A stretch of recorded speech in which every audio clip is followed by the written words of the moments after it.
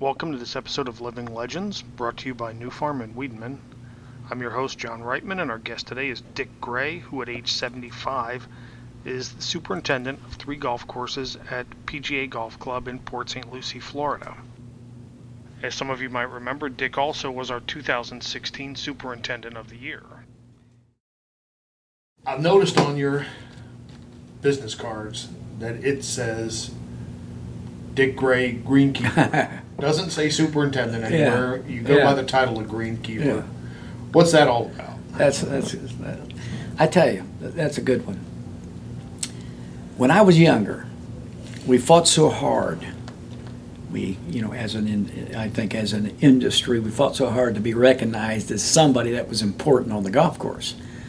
As I got older, then we realized that, as it was explained, different parts, whether it's police superintendents or school superintendents, there's a bunch of different kind of superintendents, plant superintendents. So, maybe we should be something else. But everybody was comfortable with superintendent. But I look at it this way. My function, not my role, my function is greenkeeping. That's my function. I'm the keeper of the green. That's my function. I'm not the only one to feel this way. You talk about Medina, a friend of mine, Oscar Miles. I don't know if you remember Oscar or not. Oscar. Oscar and I talked about this 40 years ago, that we were greenkeepers, and comfortable with that term because we were the keeper of the green, which was an old term. So anyway, I just looked at that and said, okay, that's my function. I'm the keeper of the green. I'm the greenkeeper. Because when you get into this business, for the most part, I think most of us got into this business because we liked to do greenkeeping on the golf course. You started out raking traps and mowing greens and cutting cups. That's how I started on this little 9-hole muni that I grew up on. Which was what? It was Dykeman Park in Logansport, Indiana. It was what was that guy's name? Langford.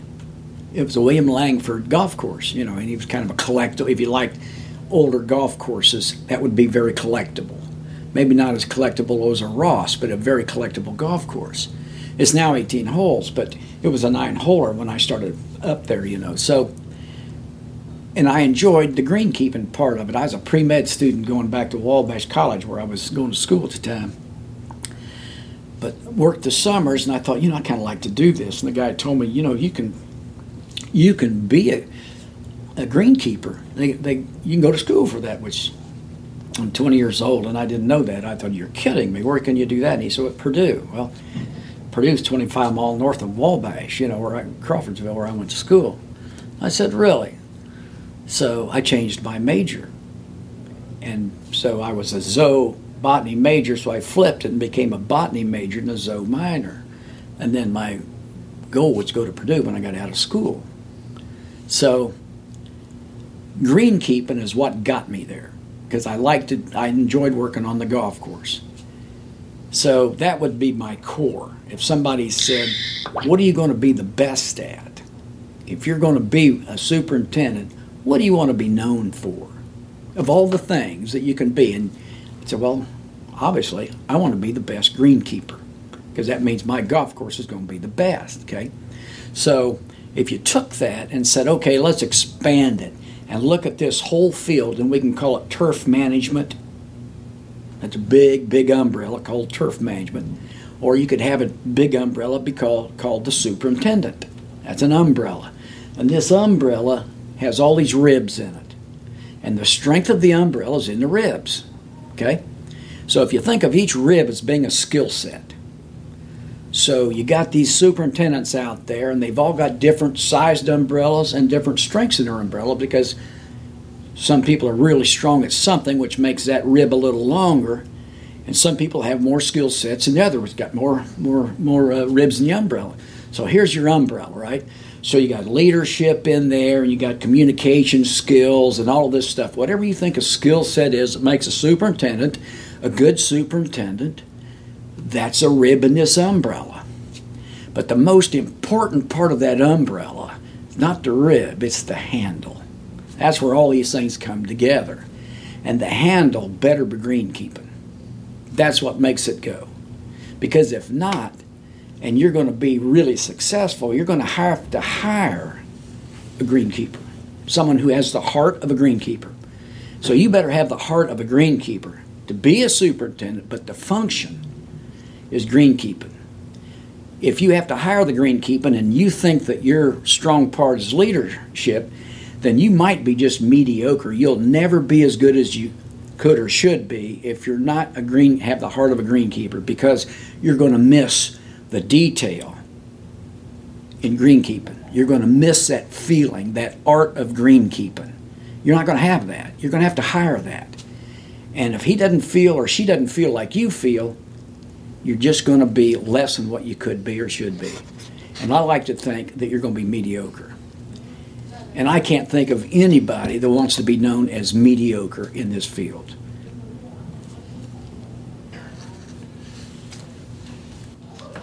Before we turned on the recorder, we were chatting a little bit, and you pointed over to your wall of clipboards over here and said, now that's old school, and you've got a pile of, since we don't have video here, pile of labels from various pesticides, insecticides, fungicides, so forth. Why have you foregone the ease and convenience of online record keeping to do things the way that you do? All right, let me start with, because if somebody's going to listen, they're going to say, that old guy, he's just all bootstraps. Nothing wrong with that, but I have a master's degree, okay? So I'm familiar with that stuff. But I'm also a control freak, as all superintendents need to be. You need to be a control freak, because if it's out of your control, you can't control it, and then you're crossing your fingers and hoping, like I'm hoping this concrete truck arrives this morning for these cart paths we're trying to do, because I don't have any control over the concrete truck.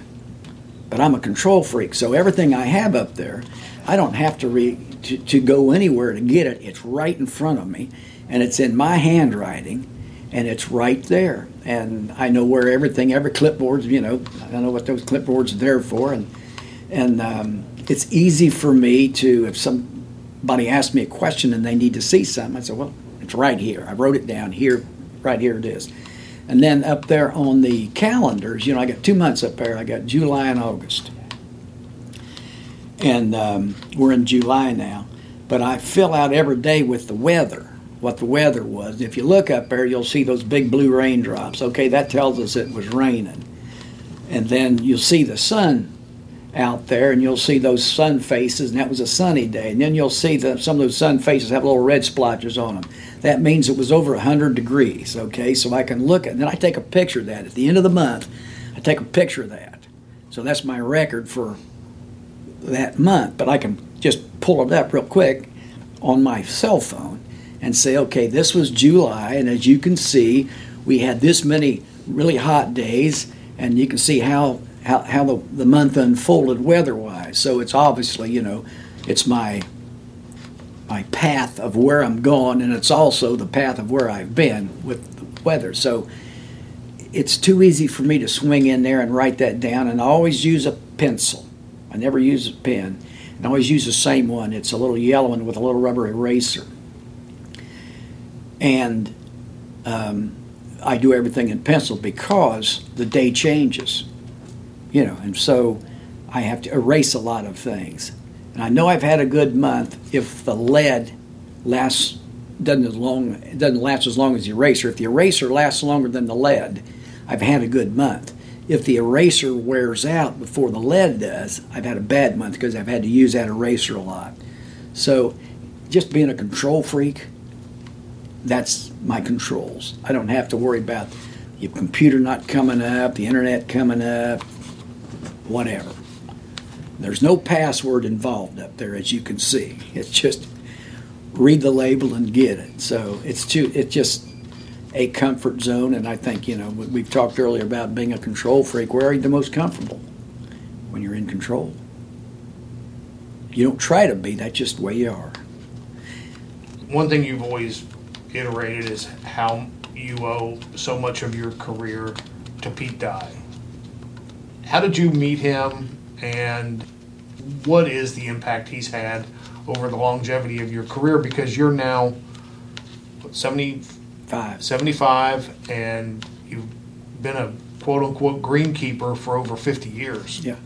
And you're still working how many days a week? At least 6 days a week. Oh, I'm You're here 7 on days a Saturdays. week. I work about 55 hours a week. I'm here 7 days a week. Yeah. So a lot of people would say, This is church. yeah, there you go.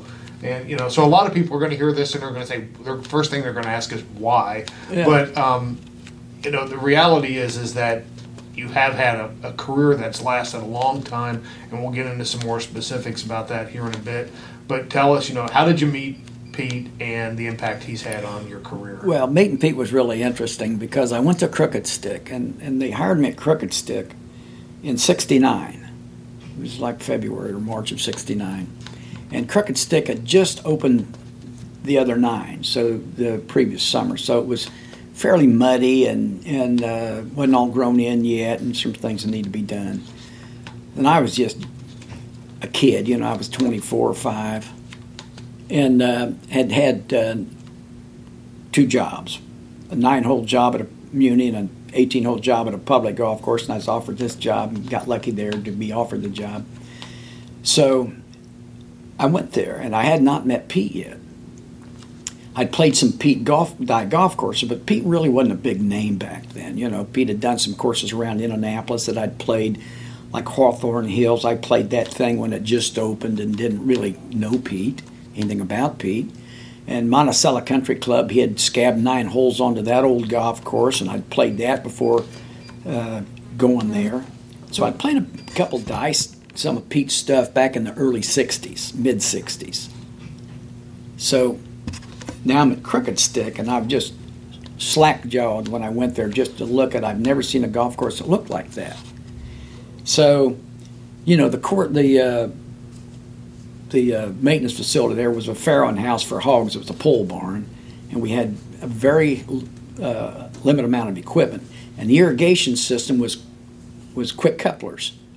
Down in the center of the fairway and around the greens and tees are all quick couplers, snap valves. So on this particular day, it was in late May, I was running those things. We had a small crew, and the night waterman had not shown up for a couple of days. He'd gotten sick, so I had to do that. We had very little play at this time in part of Crooked Stick. At this point in time, I think we only had about 35 members. So I was out, and all I had on was a pair of shorts and a pair of tennis shoes. I didn't have anything else on. There was nobody around. That's how we kind of operated, and a visor.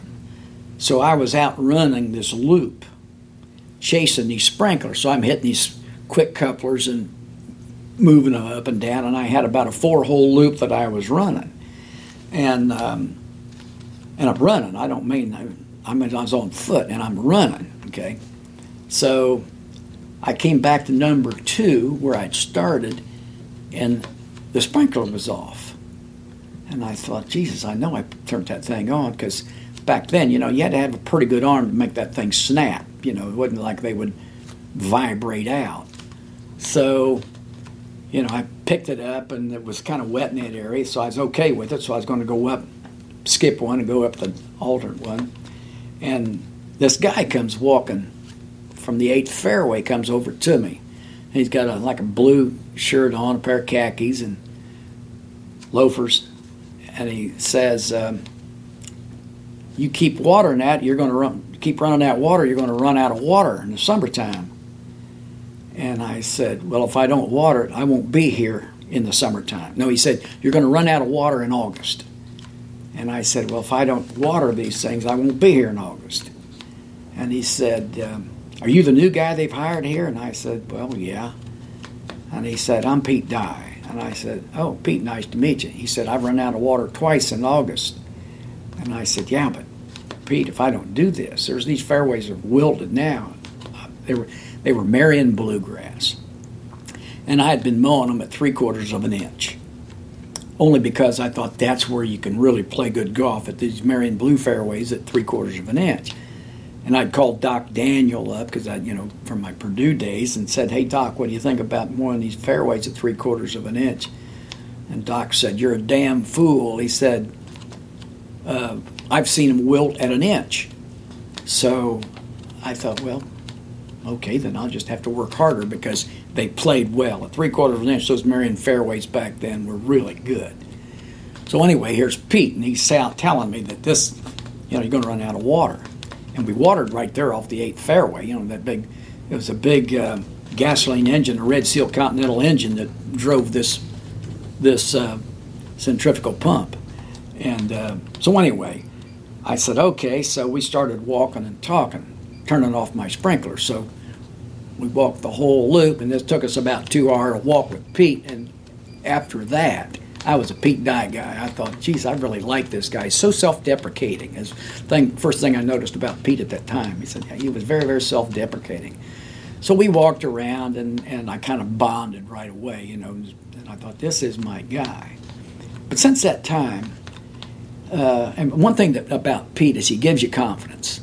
He instills confidence in you.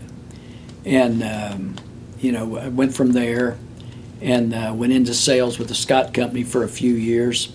Then I got hooked up with Pete and PB when we did Loblolly back in the kind of late 80s. And that was a great experience. And Crooked Stick was just a huge experience. I mean, it was just, I was young and impressionable, and it was just great. We worked 7 days a week, and I was there every day and go back in the evening and probably working 60, 65. I never thought a thing about it. I'd take the kids there. We had some ponds there. Never thought a thing about the energy, the effort, the time, anything. It was all about the big picture, the results, just living the day. It was just the journey, like, look at this. And then Loblolly was the same thing when we built that thing out of sand. And for the record, you're talking about Loblolly Pines down in Yes. Hobe Sound here in Florida. Right. Which is, for anybody who doesn't know, probably about halfway between Stewart and West Palm Beach. Right.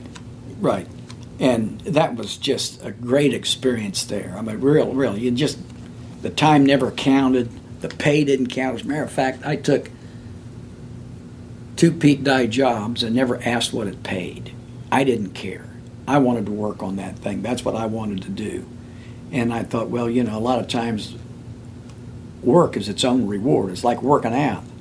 Working out is a reward. You get it just working out, it's its own reward. And so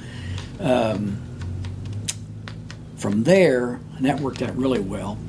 And then to come up here and find a Pete Dye golf course that had really been abused.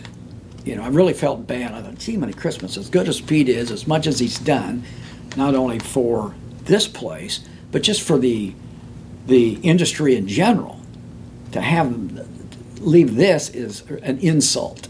And so a big part of the reason why I accepted the job was this thing had to get back. I had to take this Pete Dye golf course and get it back to where it really needs to be. And so, Pete's had a profound effect on me, and there's no way I can repay Pete or Alice, obviously passed, but even PB. I worked with PB and learned a lot from PB. A lot of times he would explain, as his dad explained to him, why and what. So, we talked earlier about the luck. Well, that was the lucky part. I was just lucky enough to get there. And then, after that, if you work and pay attention and coach and get coached, it works out for you. But you have to be lucky enough to get into that spot. It's not like I earned my way. The dumbest thing those people at Crooked Stick ever did was hire me. I was not ready for that job. We'll be right back after a brief message from one of our sponsors. A New from New Farm is a proven plant growth regulator breakthrough, saving you time with less mowing and fewer clippings, while improving the overall playability of greens, tees, and fairways. Labeled for both cool and warm season turf, A New is a late-stage inhibitor with a novel mode of action that can be used on all managed turf areas to improve turfgrass quality, density, and appearance. A New is more active and longer-lasting than other late-stage growth regulators on cool season turf, providing more regulation activity at lower doses. It is also the only PGR that can evenly regulate POA in mixed stands. Anew, worth the switch. We're back with Dick Gray of PGA Golf Club in Port St. Lucie, Florida. You've been in Florida now for how long? 37 years. 37 years. Half my life. And, yeah, and we could draw a pretty small circle that would include every place you've worked at down here. I know one of the things you've always said is, I've been able to work down here for this long and never had to move or change a phone number or anything. Right. Take us through some of the places you worked. Well, I got really, really lucky. And I think in this business, your greens are your resume. We've always said that. That's not novel. Your greens are your resume. And that's how you kind of look at it. And people will forgive a bad lie in the fairway. Now I'm talking about the average Dick, okay? A bad lie in the fairway. They'll forgive maybe the tee isn't quite, but there's no forgiveness on the green. You can have the greatest design out there, but if the playing conditions are fairly poor, people won't come back regardless of the design.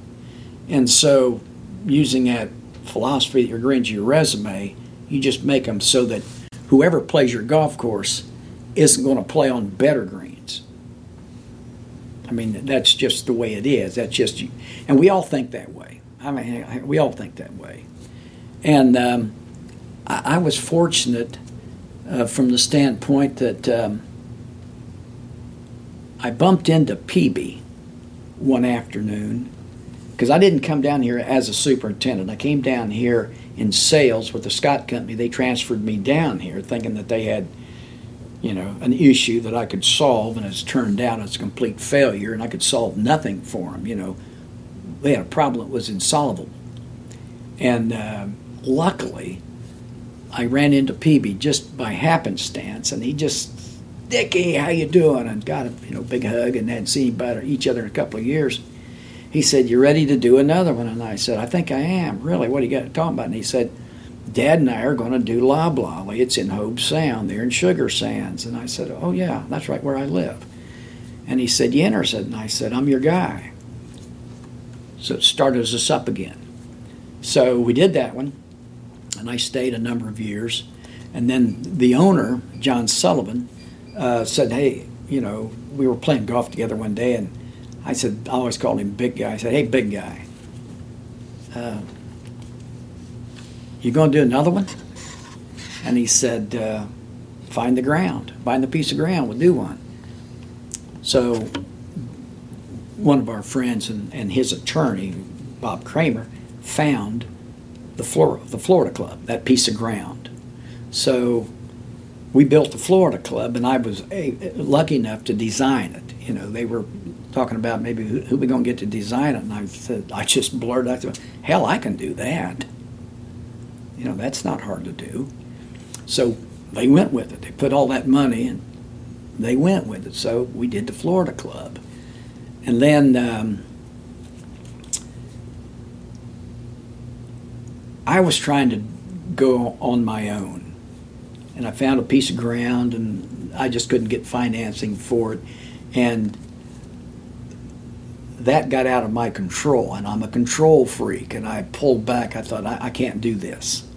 I can't go doing this design thing not knowing, because I'm a control freak. I've got property, and so a guy offered me a job at Martin Downs. I used to live at Martin Downs for a short period of time, and my heart sank.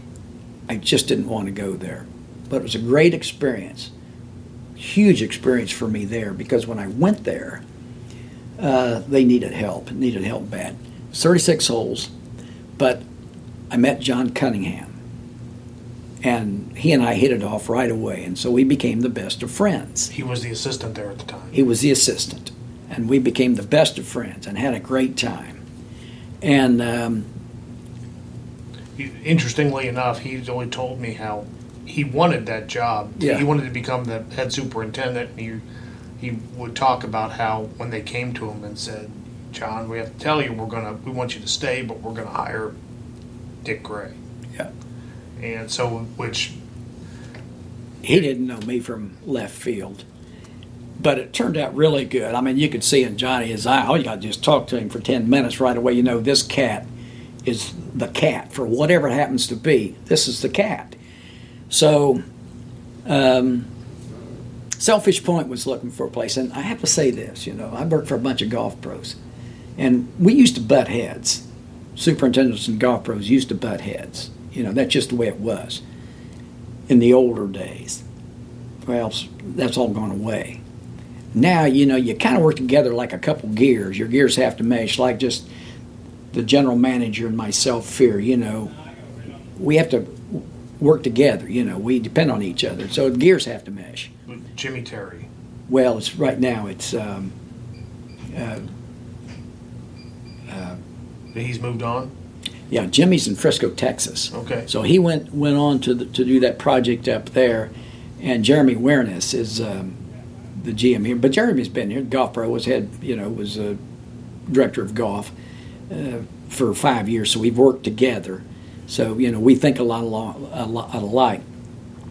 So anyway, a golf pro called me and said, "Hey, they need a superintendent at Selfish Point. Are you interested?"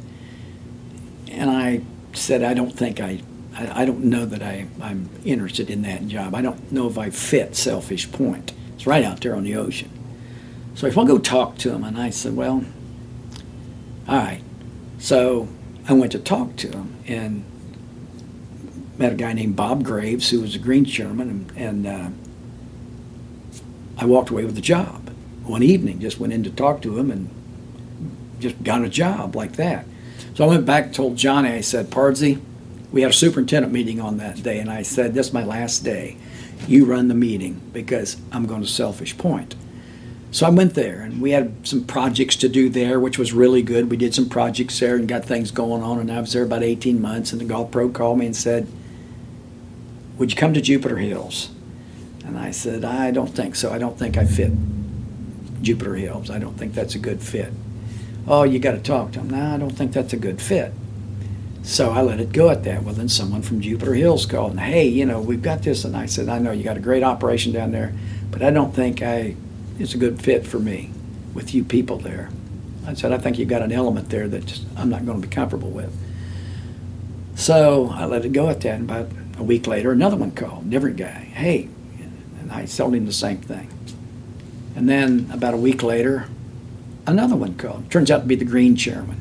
And I didn't know him. Hell of a guy, Larry Washburn. Went to Ohio Wesleyan. Played center for him. My age, 6'8". Okay? So anyway, he called and I said, okay, partner. I said, since you got me, here's what I don't like about your operation. So he said, well, come down and just take a look and tell us what you do if you know, to help us out. I said, but it's going to have to be after work. So I went. So as soon as I met this guy, I liked him. I thought, this is a hell of a guy. You know, I really like this guy. He's intelligent and he's fun. So, but I still didn't think it was for me. Well, politics changed at Selfish Point. And when politics changed, I realized that this Selfish Point was no longer for me. The politics were just overwhelmingly oppressive. And they had very, very little respect for their superintendent, this group of people that had gotten in. So I walked out of that meeting at Selfish Point, you know, and I thought, you know, you've told these people no 3 times down there in Jupiter Hills, and now you're saddled with these people for 2 more years. You're a fool. As luck would have it, and I like that luck word, they called back. I couldn't get down there quick enough to sit and talk with them. So I sat there with them one afternoon and walked away with the job. They're at Selfish Point, or at Jupiter Hills. And that was a good run, you know. It was a good place, and we did some good things there, and I enjoyed working there. But politics changed. And I'm not a politician, and I just say it like it is. And sometimes the truth hurts, but that's just the way it is. If you're from Indiana, I like to brag about that, being a Hoosier, you tell it like it is. You don't bullshit anybody, and you don't pick up any of that stuff. Well, that cost me a job. But that was okay. I didn't sell out. That was the key to me. Don't sell out. It's just a job, and it's just money. Don't sell out, which I didn't. So anyway, I walked away, no job. So just by being truthful. And then I got a job. So I laid out for a while. I thought, I don't want to do this anymore. But by this time, I'd had a master's degree. And so I became a general manager back at the Florida Club. And I just had to do it. I needed to know, which I did not enjoy. I could have done more, but I just thought this isn't for me. And so I went into sales selling microbiology, which I thought was very, very interesting because that's what this is all about anyway. We came up thinking it was all about fertilizer and cutting height. Well, it's just like our bodies, it's really about gut bacteria. You're only as good as your gut bacteria. And the same with turf. You're only good as your soil bacteria. So that was a great experience. I did that for 4 or 5 years with the Pathway Company. And then this thing opened up. And I had no intention of getting back on the golf course. I really liked what I was doing and the way we did it. But my wife had been re-diagnosed with breast cancer again, so I had to come off the road. And I didn't realize that this was going to be where I was going to land if I came off the road. I just knew that I would have to do that. But when Ted Bishop was the PGA president at the time, Theo and I went back years and years. We're from the same hometown. So when I came out to look at this thing, just as a favor to him to find out what happened and what it's going to take to get it back, I saw the die and I thought, this is really oppressive. I was just really felt bad. And Pete had told Ted he's going to take his name off the golf course if they didn't change things. So that's what was the impetus for the PGA to make this change. So they fired everybody. And so Ted called me from San Diego. The PGA was having a big meeting out there, and they had the board of directors and the officers. And I had sent this email, having gone out and checked everything, and I sent this email and back to him. And I didn't hear from him for about a week, and I was practicing my guitar one Saturday morning about 10 o'clock, and the phone rang, and it was Ted.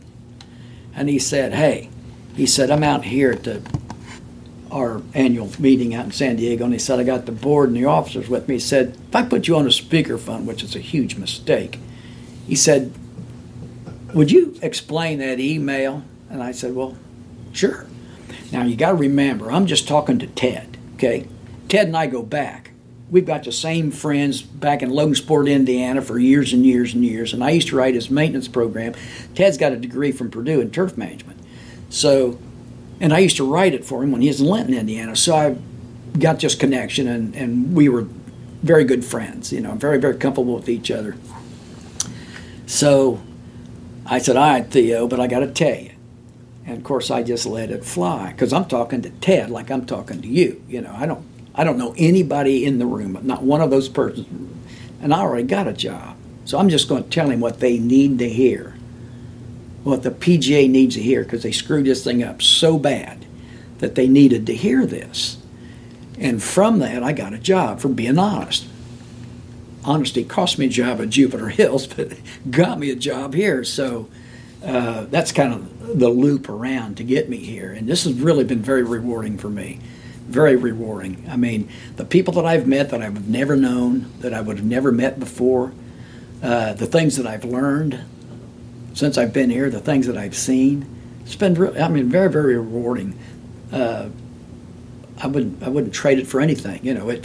It's a great culmination of people might think, well, Jupiter Hills would. No. You can get stunted if you stay at a place like that. Now, they've got great people there, don't get me wrong. I've got some good people at Jupiter Hills. But if you're not careful, you can get stunted in your, not only your, in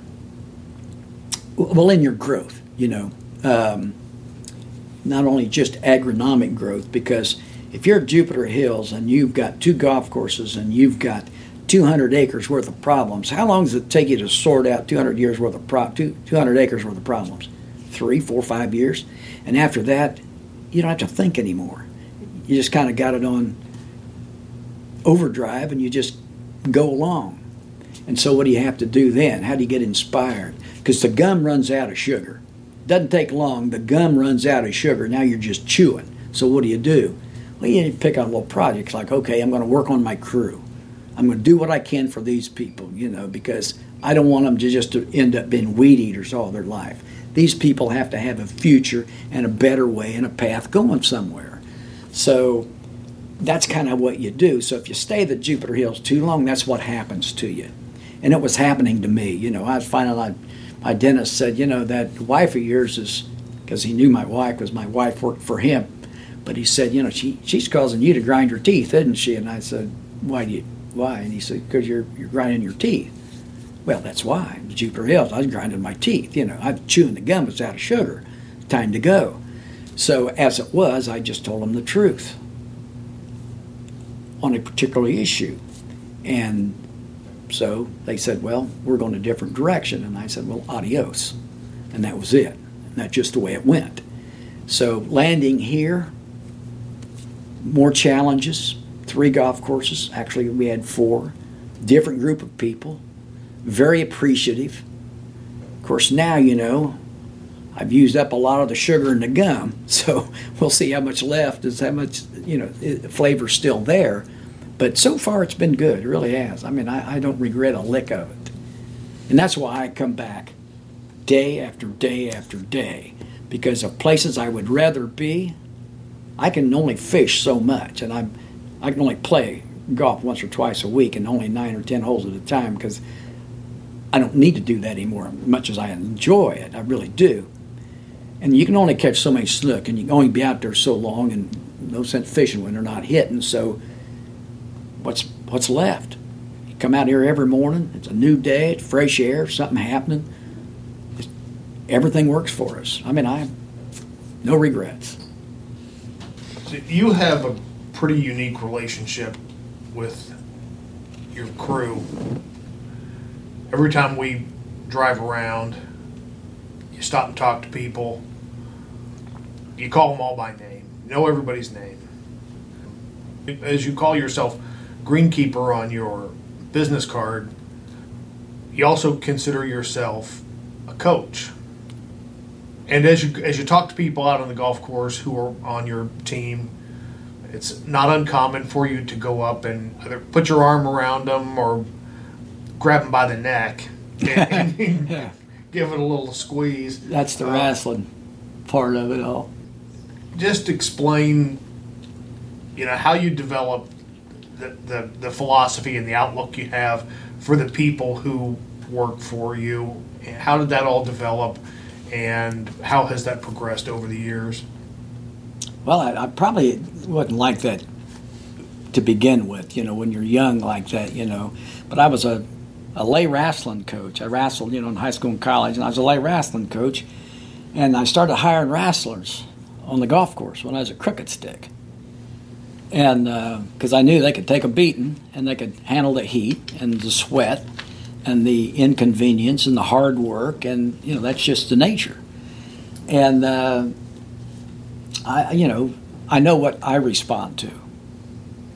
That's the other part of it. If you want to turn me off, raise your voice. I'm done. I'm deaf. There's going to be a fight because I'm not going to, And, when somebody going to coach me, just put your hand on my shoulder and explain how we're going to do this and what we expect, and here's this is going to have to happen. And then if it happens, well, the guy comes, nice, good job. Here's let's work on this. And with our people, so much of it is their language is limited. There's a challenge there, and I just know that coaching is all feel. You're teaching with feel. That's what coaching is, teaching with feel. And a hand on the shoulder, and then let them go ahead and do it. And if they miss it, I always take responsibility for it. I almost always take the blame because I say it's a miscommunication. It's my fault. And I learned this when I was in sales. If a guy doesn't buy from you, it's your fault because you didn't transfer that feeling that would make him feel the way you feel about whatever it is, because it's all feel. And then he would feel and maybe start to think like you do, and then you get what you want out of it. And so when you're coaching your team out there, so much of it has to be by example. I didn't know a lot of the words when I started this, as far as a lot of the Spanish speakers. So I'd show them. And the first word learn is bueno. Bueno. And just that it just evolved and it kept growing, and that's kind of the way it is, because obviously coaching is a noble profession, very, very lucrative at some levels, but as far as coaching goes, because it's all feel, and you're giving something and teaching something that can be used forever, as long as a person's alive. That's something you're giving them, And when we're out here, I don't want these guys just to end up being career weed eaters. I want each of them to be able to progress along some path. And so it's just has gone that way. I really can't. I've not read about it. I haven't read any coaching books or philosophies from people. It's just things that, what worked on me. We're going to take another quick break for a brief message from one of our sponsors. Since 1999, Wiedenmann North America has distributed the Wiedenmann brand of specialized implements for compact tractors and light-duty utility vehicles. The German-engineered product line includes machines for turf regeneration, collection and removal of grass and leaves, turf sweepers, and sand spreaders. Consistency and reliability have been Wiedenmann's philosophy from the very beginning, and the basis of its guiding principle of only the best. Wiedenmann North America is headquartered in Savannah, Georgia, and managed by Will Wolverton. Visit Wiedenmann North America on the web at wiedemannusa.com. And we're back again on Living Legends with Dick Gray. I had this old bird that I worked for. His name was Walker Hood. He had a black belt in common sense. I mean, just was that kind of guy. And he had this drawl. And he'd draw my name out now, Dick. When I first went to work with him, I may have told you this story, but when I first went to work with him, he goes, Dick, and he hands me this file. And he says, Dick, you see this here file? You take care of this here file. This here file will take care of you. And I instantly knew what that meant. And he gave me that big mowing sigh. Dick, you see this here mowing sigh? You take care of that mowing sigh. That there mowing sigh is going to take care of you. I got it, Walker, I got it. From that, I kind of expanded into watering your horses, because wherever I would go for a new thing on the golf course, Walker would come up and say, now, Dick, you see that there mound over there? You take care of that there mound. That there mound's going to take care of you. And you had me hand watering that mound along the edge of the green. So, from there that was a philosophy. And from there I have expanded it into watering your horses, taking care of your people. You're only as good as your horses. And that was a survival for 200 years ago, when you had to have a horse to survive. And the horse was more important than you were. You take care of the horse will take care of you. So that's how that kind of came about. So I try to do that, and the coaching part of it is all in there. You just have to take, and I think people realize that you give a damn. I mean, and you respect their work, their effort. And if a guy didn't do it quite right, I'd say bueno, and I talk about, bien trabajo, pero let's look at this, and kind of redirect that energy, but never you made a mistake or you're wrong. And I think when I was talking about that coaching, that's kind of the way it was back then. You don't deal in negatives. You hear that all the time, But to me, it was just words until I started to, use it on these people, thinking about how it worked on me. I got a lot of negatives from things, and I thought, well, that's kind of a big turn-off. But so I think coaching is, I'm going to out-coach you. I don't care who it is. That's my thought process. You're smarter than I am. I'm going to out-coach you. I'm used to 7 days a week. And when I was in senior in college, this is just still haunts me. I was pretty good wrestling, and I blew a knee against Notre Dame. So I never was able to finish that, and we was a defending state champion. And I was never collegiate. I was not able to continue that year. I was done, and I blew a knee and I was leading in the match. I got lazy. I had not prepared well enough in practice. And I just got lazy. Third period, I'm up. There's no way I can get beat. But I blew this knee, and I got beat. Had I wrestled, I'd have never blown the knee, but I didn't. I just got lazy in the match. Haunted me for a couple of years. Then when I finally realized it was my fault, that didn't just happen. That wasn't bad luck. I did it to me. I cost myself something that I really wanted. I didn't stay in position. And it still haunts me now because it cost me more than I would ever admit to people. But from that, the takeaway from that whole thing was, I will never let that happen again. In my job, nobody is going to outwork me. I will always be prepared, and I will be better prepared than anybody else. And that's kind of a drive and kind of the fuel from failure and from just being a dumbass at the time. You know, I was young, 22. But it cost me something that looking back was really a lot. But at the time it didn't seem so much. It just seemed like a match. But it was more than that. So that's what really kind of drives me, is this preparation. And so nobody's going to work more than 7 days a week. So that's I try to coach that, but it's kind of tough to do that. People have lives, so I get 6 days a week out of these guys. That's good. I still come here because I like to come here. I mean, this isn't downtown someplace where all these buildings are around. You've been around the place. It's pretty natural out here. You know, we got some great looks, some great views, some great sunrises. We're always taking pictures of sunrises, you know, comparing sunrises, seeing who has the best sunrise. You have 3 courses here now. There was a 4th that was sold off a year or so ago, all of which have undergone some phase of renovation since you've been here. I believe all 4 of them in 4 or 5 years. Yep. You don't look 75. You don't act 75. You're still a pretty nimble guy. How do you keep the mind and the body young that you're able to still continue to do this? Well, I like what I do, number one. You got to like what you do. To me, geography is very, very important. You got to like where you're at. I like where I'm at. I like what I do. I like the way they let me do what I do. I don't have anybody grabbing my wrist or grabbing my hand or saying, hey, I go ahead and do it the way I think it should be done. So that, to this point now, I think that gives us confidence.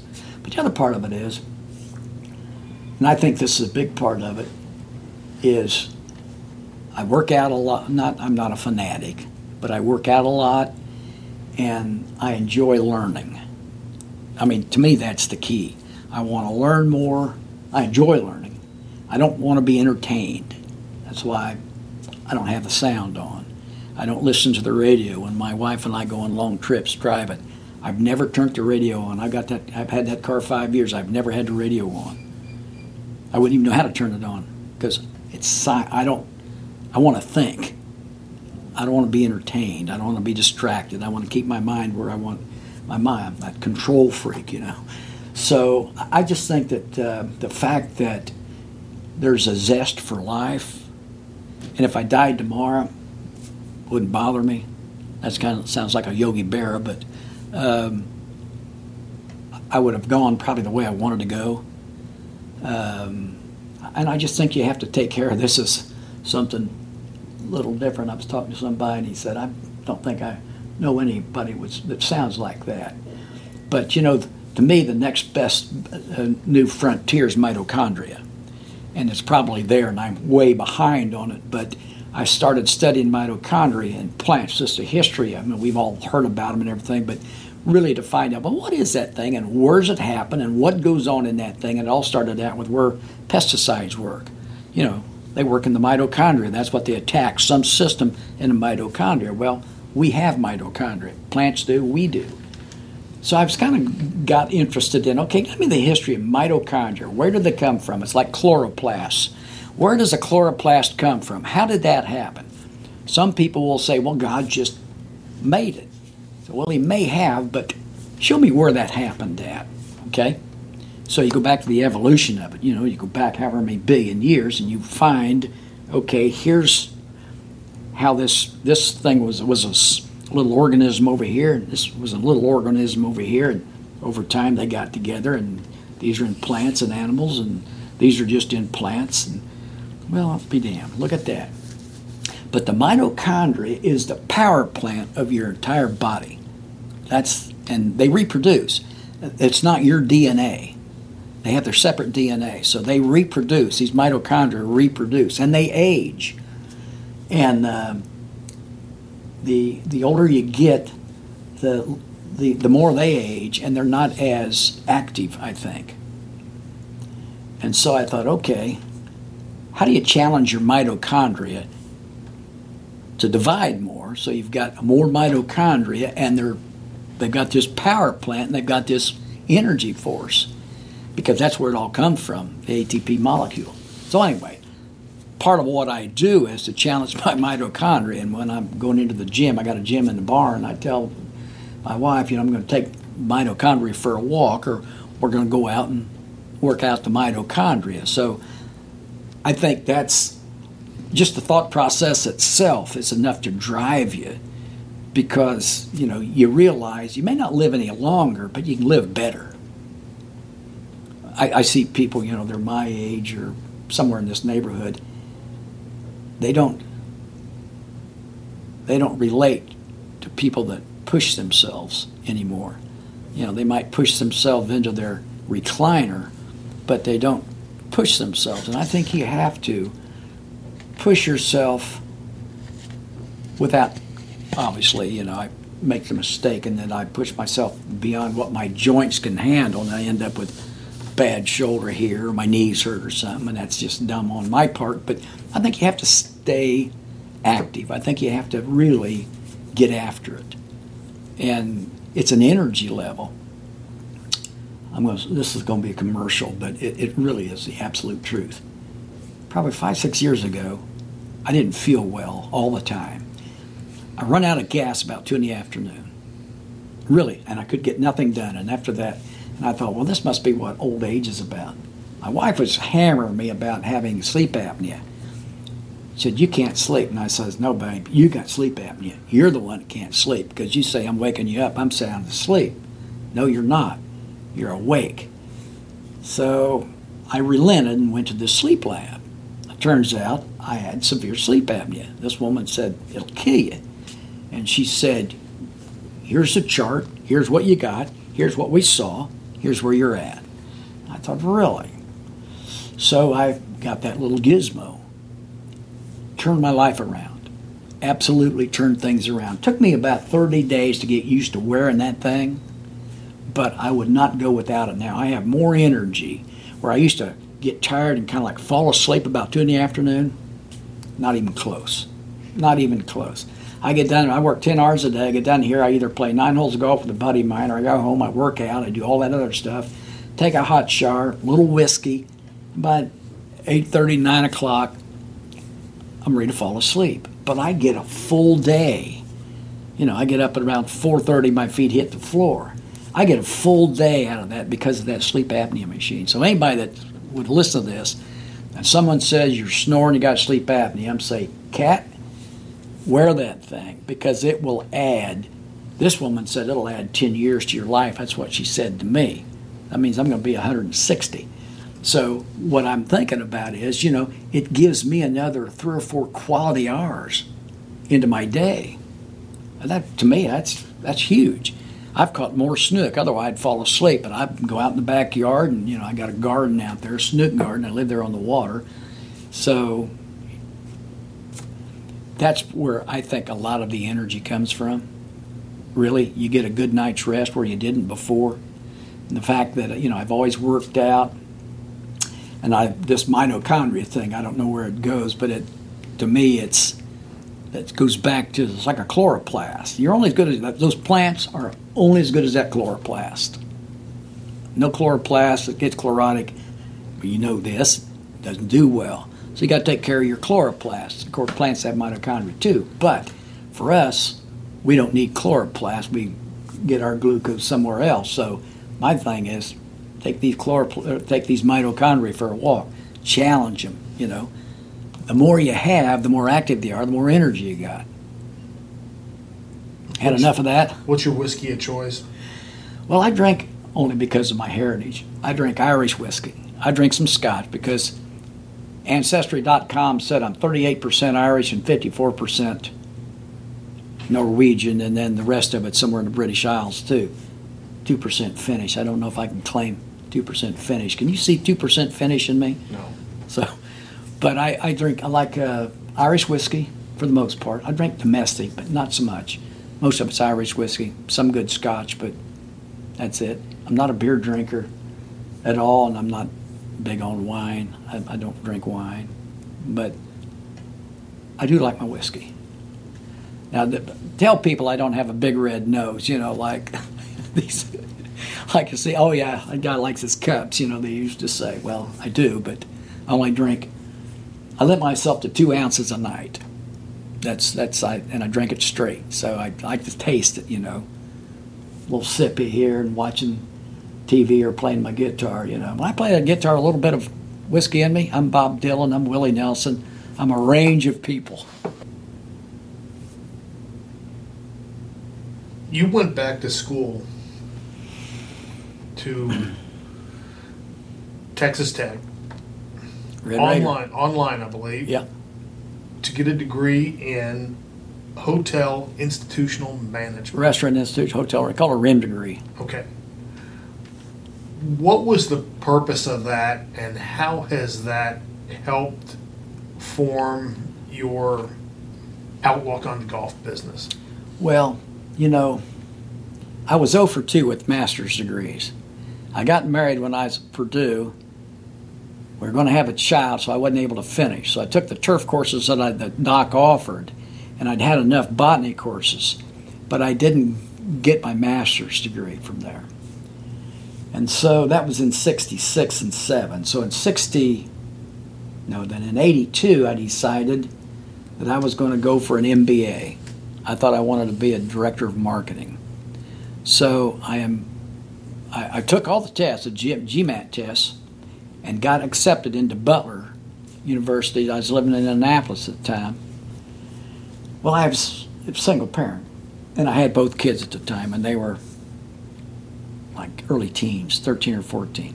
So I went to classes for 1 week, and when I came, and I think I went to 3 classes that week, and you went from like 5:30 to 8:30 or something like that. But when I get back home, the house was a shambles. The kids were just fighting.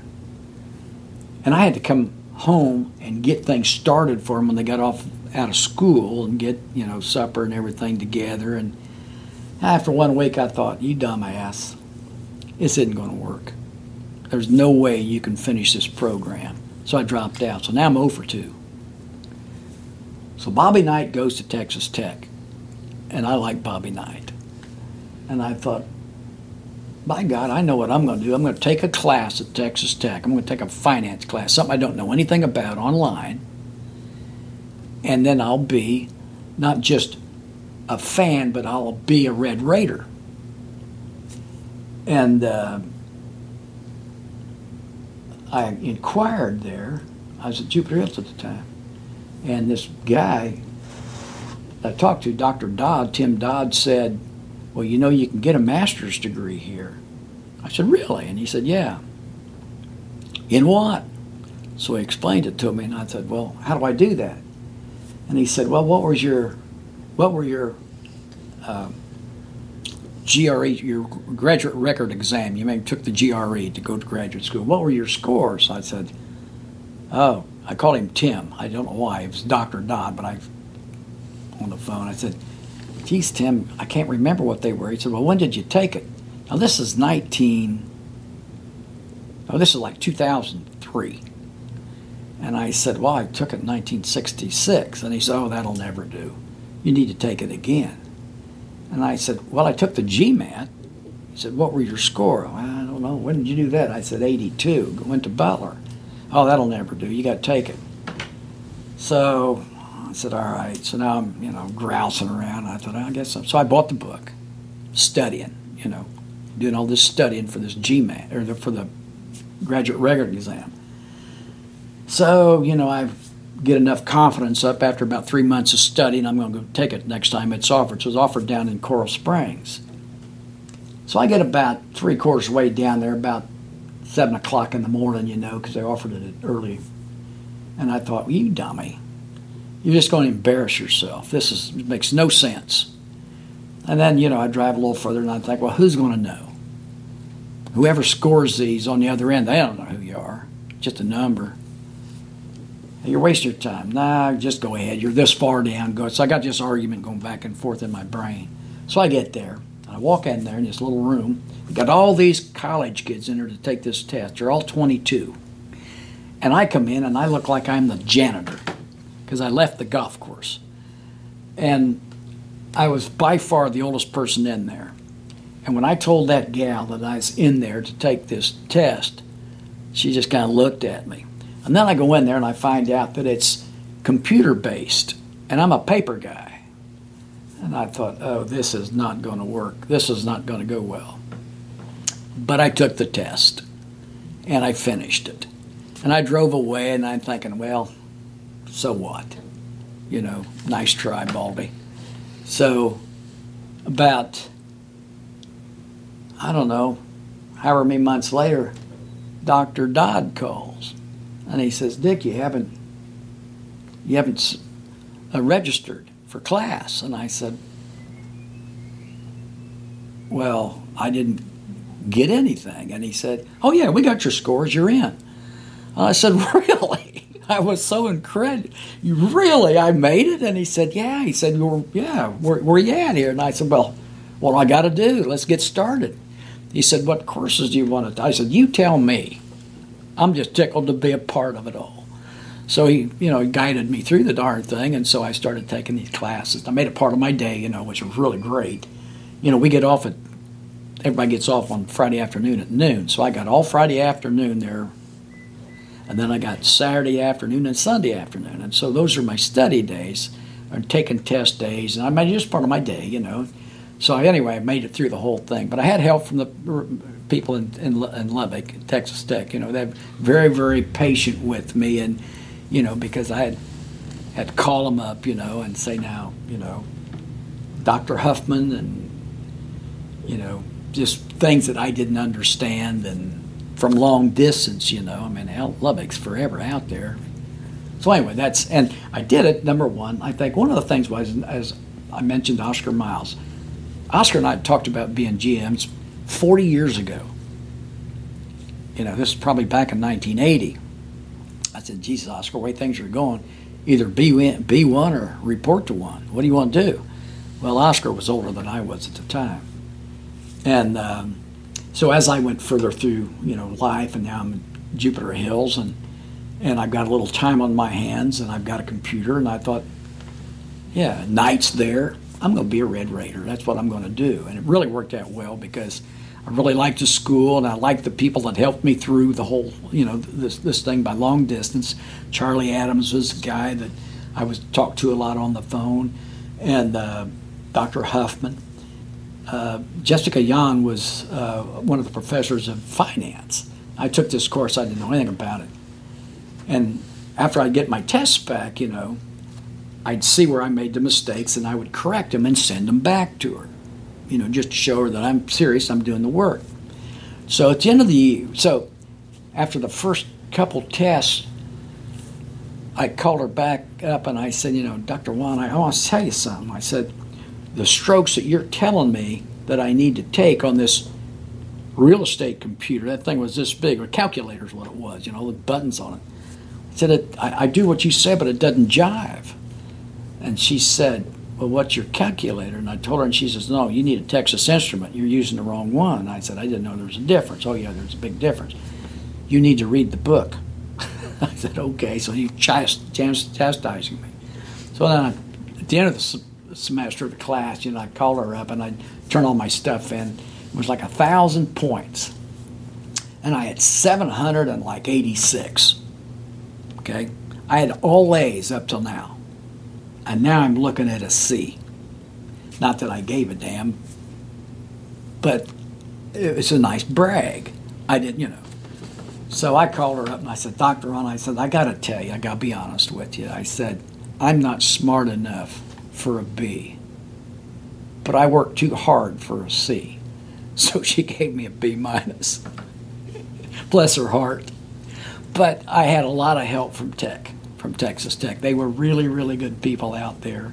I went out there, was enthralled with the campus. But I did it because, number one, I knew that I was either going to have to, sooner or later, I'm going to have to report to one. I had always said I'm not going to report to a GM, and I never did.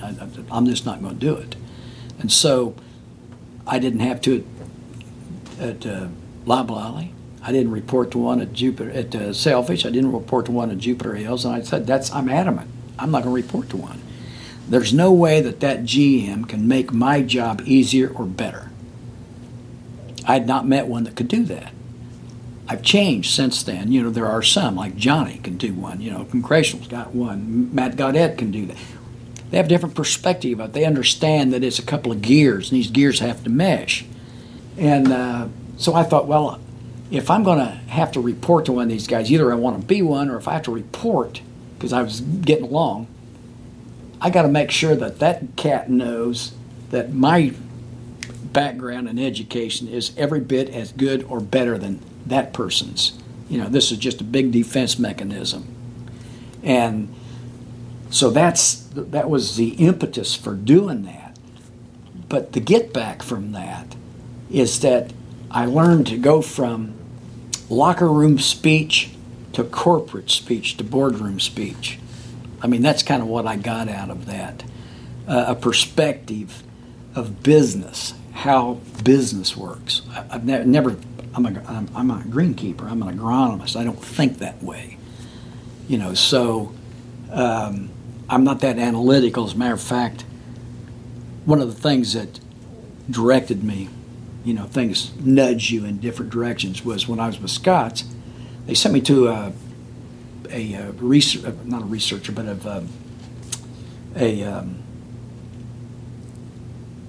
guy. His name was Dr. Frederick Marcus. He was out of Pittsburgh, and he was like a personnel director, a guru that would analyze you, and you would take this battery of tests of aptitude and attitude, and then he would kind of direct them to, this guy can do this, or he's suited for that. I had to go to see him 2 times. Second time I was there, he said, we're going to test you on something. You can't learn this. You either got it or you ain't. No way you can learn this stuff. I said, okay. He said, we're going to deal in abstract logic, abstract word association, abstract this. And I said, okay. I don't know anything about what he's talking about. I'm just taking these tests. So when we got done taking these tests, it was 1982. This one I was headed to Butler. He said, well, you really surprised me. I said, really? He said, yeah. He said, because I was vying for the job of director of marketing. He said, we give these tests to marketing directors, PhD candidates, and MBAs. They take this test. And you scored in the upper 10% in all these tests of those people that take the test. He says, you're a very, very, very creative person. However, he said, you're too competitive and you're too uncompromising. And when he said that, I knew I'm not going to get this job. And I said, well, Dr. Marcus, isn't that why I'm here, how I got here? And he said, no, it's probably been in your way. It was like a slap in the face.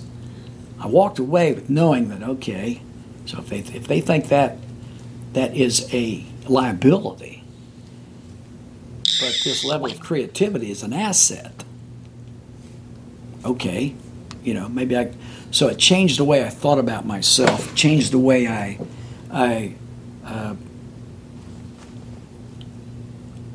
approached problems and approached competing. Really was boy, holy moly, this is a great tool. So anyway, that was what I got out of that thing. And then, about 2 months ago, my wife did something with the computer, and there was this tennis shoe, which kind of reinforced something I thought was kind of neat. She said, "What color is this tennis shoe?" It was on, and I said, "It's pink." And she said, "No, it's blue." I said, "No, it's not, it's pink." She said, "It's blue." I said, "Let me see." Well, it was pink. And I said, "That is pink." And she said, "No, I see blue." And I said, "Really?" And she said, "Yeah, this is a test. If you see blue, you're analytical. If you see pink, you're creative." Well, that told me that I'm not very analytical. And I'm not. I mean, I have to really work to do that. Well, in our business, you have to be both. And my weakness is, apparently, it showed up being very analytical. I struggle with that. So that's what I work the hardest at. That's why I've got all that. A lot of that's just things that I study, because I can't come up with it if I don't work at it. I love that sound. Yeah. How much longer do you see yourself doing this? Because it appears that you have plenty of gas left in the tank. Well, I think when I recognize my license plate number on a silver alert on 95, I'm going to work somewhere. I probably won't know where I'm going, but that's probably when I'll say, or someone will say, "Hey, Baldy, rein it in. It's time to, you're done." But I just, if you can make a contribution, if you enjoy it, why would you quit? What do you do with your time? I mean, I see people, that have retired, and it just looks like they quit learning. They quit the challenge. And I'm not a quitter. I hate to say it that way, but I'm too dumb to quit. Some people can get away with it. I can't. So as long as you like what you're doing and you can make a contribution, as long as you have credibility, people believe you, and you can make that contribution, then why wouldn't you do what you like to do? I mean, that's the way I see it. And this thing here is so much creativity involved in it when what I do. It's not just maintenance. That's when the gum loses its sugar. That's when you're just chewing. But as long as there's some things where you can as Tom Fazio says, make adjustments, the necessary adjustments to improve something, why would you quit? I just can't. It'd be hard for me to quit. It really would. I was telling somebody a while back, I said, if someone told me I couldn't go to work anymore, I'd probably start crying.